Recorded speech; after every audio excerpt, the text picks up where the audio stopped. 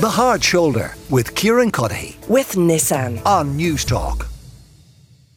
Now, at this time yesterday, or rather the day before on the show, we were talking about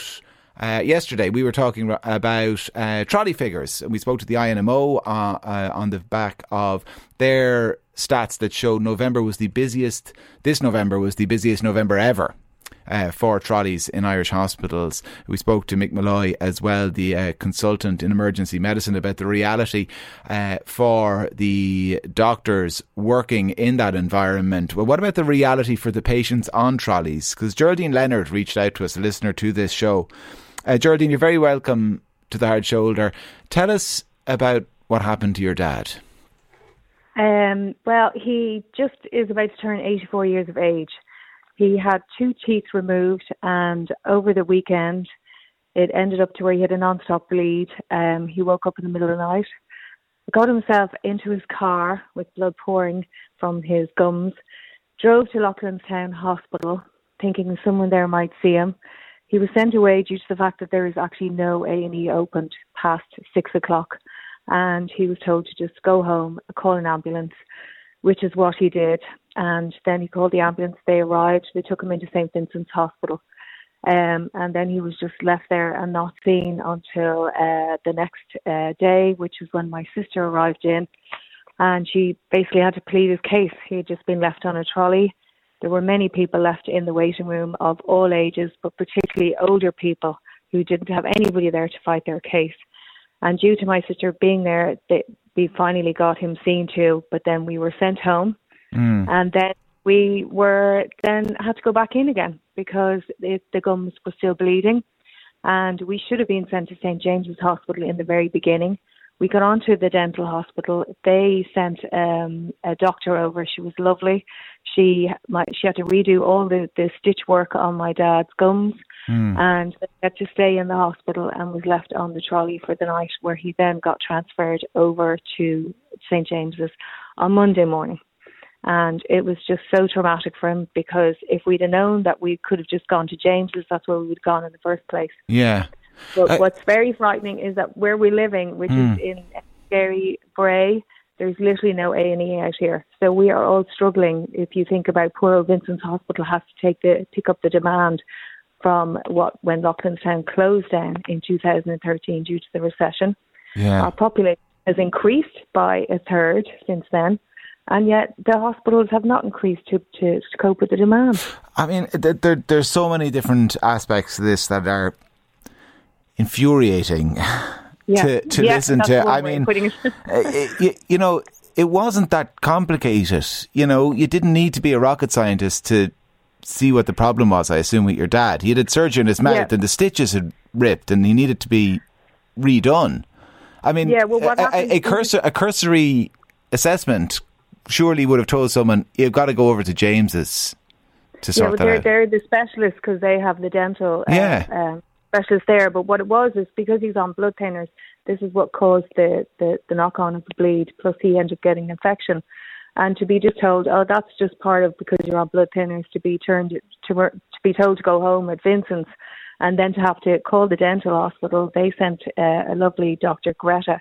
She was brilliant, from Limerick, and she came and met us at Vincent's Hospital, and she was very concerned about what had happened, did not want him to go home and wanted to get him into James's, and he ended up having to stay in Vincent's for the night and then go over to James's the next.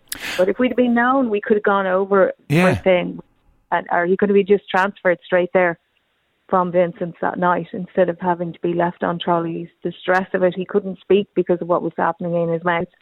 And we were completely distressed. But it made us all realise how far away we have to go if something does happen to us, and that there is nothing out here which to service South County Dublin and Wicklow. And as well, what strikes me as well, Geraldine, is that we often hear, and it's a legitimate point to make, but we often hear about resourcing issues. There's just not enough resources. We don't have enough staff. We don't have enough beds. And they don't have enough staff and they don't have enough beds. But it doesn't help the situation when what resources are there are being mismanaged. Think about the resources that were needed to deal with your dad because of the mismanagement. Like, they had to send doctors off to different hospitals, ambulances whizzing around, kind of into one hospital, back home again, into another hospital, back home again. Crazy, absolutely crazy. When it all comes down to communication and how everyone can manage and do things as simply as possible for the patient. And the patient's care is what it's all about, and it's just not happening. And I do feel for the hospitals because they have not grown with the demand of our population. We've increased by a third since 2013, since they closed our A&E out here. And where are they all supposed to go? You're all going into Vincent's. What's the geographic that they're covering? What was, or how distressing did your dad find it sitting on the trolley? He found it very distressing. It's very, very distressing for a man who's 83 years old. Now they don't make him like him anymore. But he is, he was very, very, he didn't want to go home because he was so afraid he would bleed again and he would go through what he went through when he woke up. And to be sent home when we did get sent home, and then we had to come in again, he just became very anxious. And we did too for him, because we thought, oh my God, to get sent home, what are we going to do? How are we going to manage this? We're not the professionals. We're going to have to rush in again or call an ambulance. And that's not the way this should be. And I'm sure there's many people out there who are struggling, trying to get the help they need.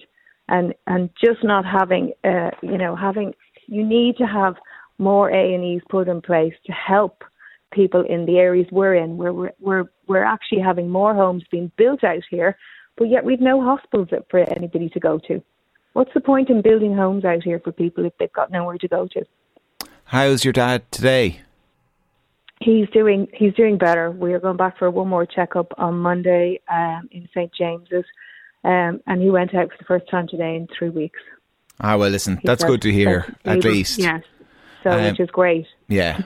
Well, listen, Geraldine, thanks a million for getting in touch. I'm sorry to hear the situation. I'm sorry for your dad. I'm sorry that's the reason you had to get in touch with the show.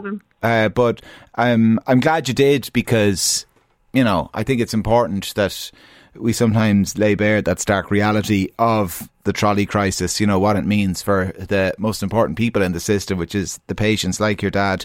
Geraldine Leonard there, who got in touch on 53106, and that is the text number that you too can use. People have been using it to get in touch about Noel and the situation he found himself. Kieran, I'm furious listening to this lady's story about her poor dad. What is the point of us paying if this is how the most vulnerable are being treated when they need help?